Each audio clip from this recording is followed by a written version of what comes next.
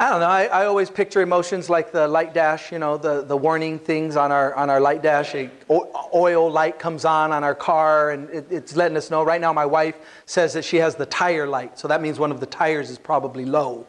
So I got to put air in one of the tires and make that little light go away. Or I might have a nail in that tire. So it's alerting me. I don't think we should deny our emotions. And I don't think we should try to do what Scientology teaches of try to reach a place where we don't feel. And then we just kick everyone to the curb because if they make us feel bad, we get rid of them in our lives. That's not what God intended.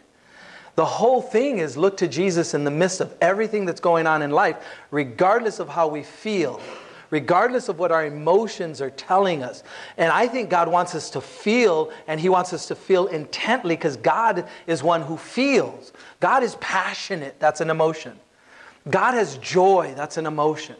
And so these wonderful things that God gets angry, and that's an emotion. His wrath will be poured out upon a Christ-rejecting world. All those emotions are not to be denied. They're just not to be acted upon. We walk by faith, not by sight. We walk by faith, not by emotions.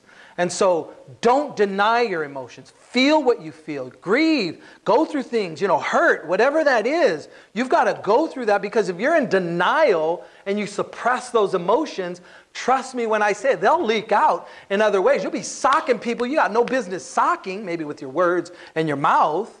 And they're like, what the heck? That's called that chip on the shoulder. You could tell people who haven't dealt well with what is it? Proverbs says, guard your heart, for out of it flow the issues of life.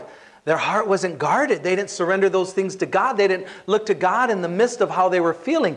Check those emotions with God. Ask Him, Lord, this hurts. This is not what I want to be going through. Lord, this is horrible, horrendous.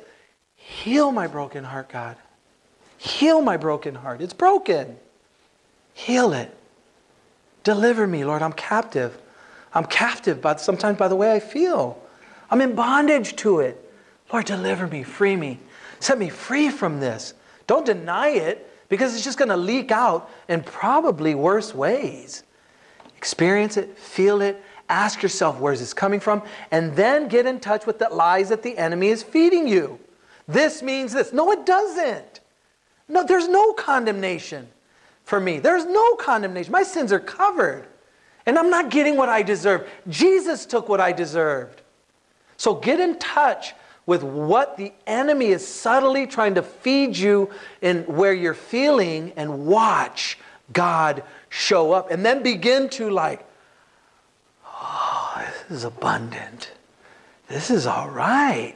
Because then God shows up in ways that we haven't seen Him, because now we're honest. I did contribute to this, didn't I, Lord? I said some hurtful things. Wow, that's not how you want me to act. That's not how you want me to behave. Lord, I was condemning all over, and you don't condemn me. Am I greater than God? I'm not greater than God. Where did I?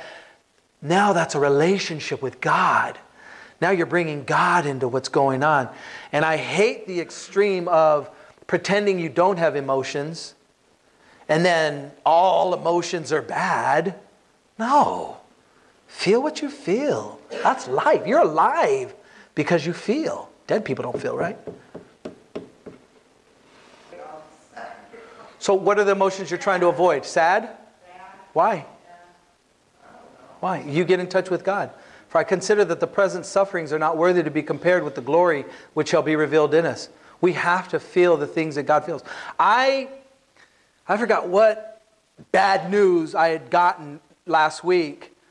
And, this guy cheated on his wife, and she is the sole breadwinner of the house, and he had a stroke, and he was in the hospital, and the reason he had a stroke because he was stubborn, and he didn't like the person. He was getting dialysis, and he didn't want to go to dialysis anymore because he didn't like the way the girl at the dialysis place talked to him. So he stops going to dialysis. He has kidney failure. He has a stroke because of the kidney failure. And in the midst of that, his wife gets a hold of his phone while he's in this state of wonder if he's going to live. And she has no idea. She sees his phone and he's cheating on her. He's having an affair on his wife. He's committing adultery. And she's been the sole provider because he is an actor. trying to get a job. So I see this lady sitting at a bench on the phone talking to either his mom or her mom, and she is crying like when I used to get beat as a kid, like talking to like that, but she's like it's deep, convulsing crying. And I'm like walking and I'm like, oh my gosh, I can't she's just, so I go sit next to her and I say nothing. I just sit with her. And she's trying to get through sharing the story on the phone. It's a good solid 10 minutes or so. And I'm just sitting there and I'm sending texts while I'm there. But I just wanted her to have a human being next to her. And then I tell her what hurts so much. I'm just thinking stroke. Husband had a stroke. They have a little 2-year-old daughter. And she says, Johnny, I just found out that he's cheating on me. And now I'm like, wait, stroke. And Johnny, I've been the sole breadwinner for the last 7 years in our home. And I'm like, God, you see that every day multiplied by how much? As much as that hurts my heart, you want me to feel that, don't you? You want me to hurt right now, don't you? So that I can relate to people who are hurting. And it's not just, hey, here's a verse. Hey, let me slap you a positive word. No. God wants us to feel the range of our emotions so that we can feel what He feels. Very small, right? In comparison to the world, 7 billion people, the struggle of everything that people are going through. And what is God doing? He's trying to woo them. He's trying to love them. He's trying to draw them. And what are they doing? Rejecting, putting Him away. They don't want it. They don't need it. Why? Rob, kill, and destroy. Lies of the enemy, believing. And how can we have compassion? And how can we have empathy? And how can we feel intently for people who are in bondage by their own sin, contributing to the mess that they're in? Contributing to the very mess that they're in. How can we know how God feels about that unless He lets us feel? That's my 2 cents worth. Right? I think it's one thing when somebody sits with you and comforts you.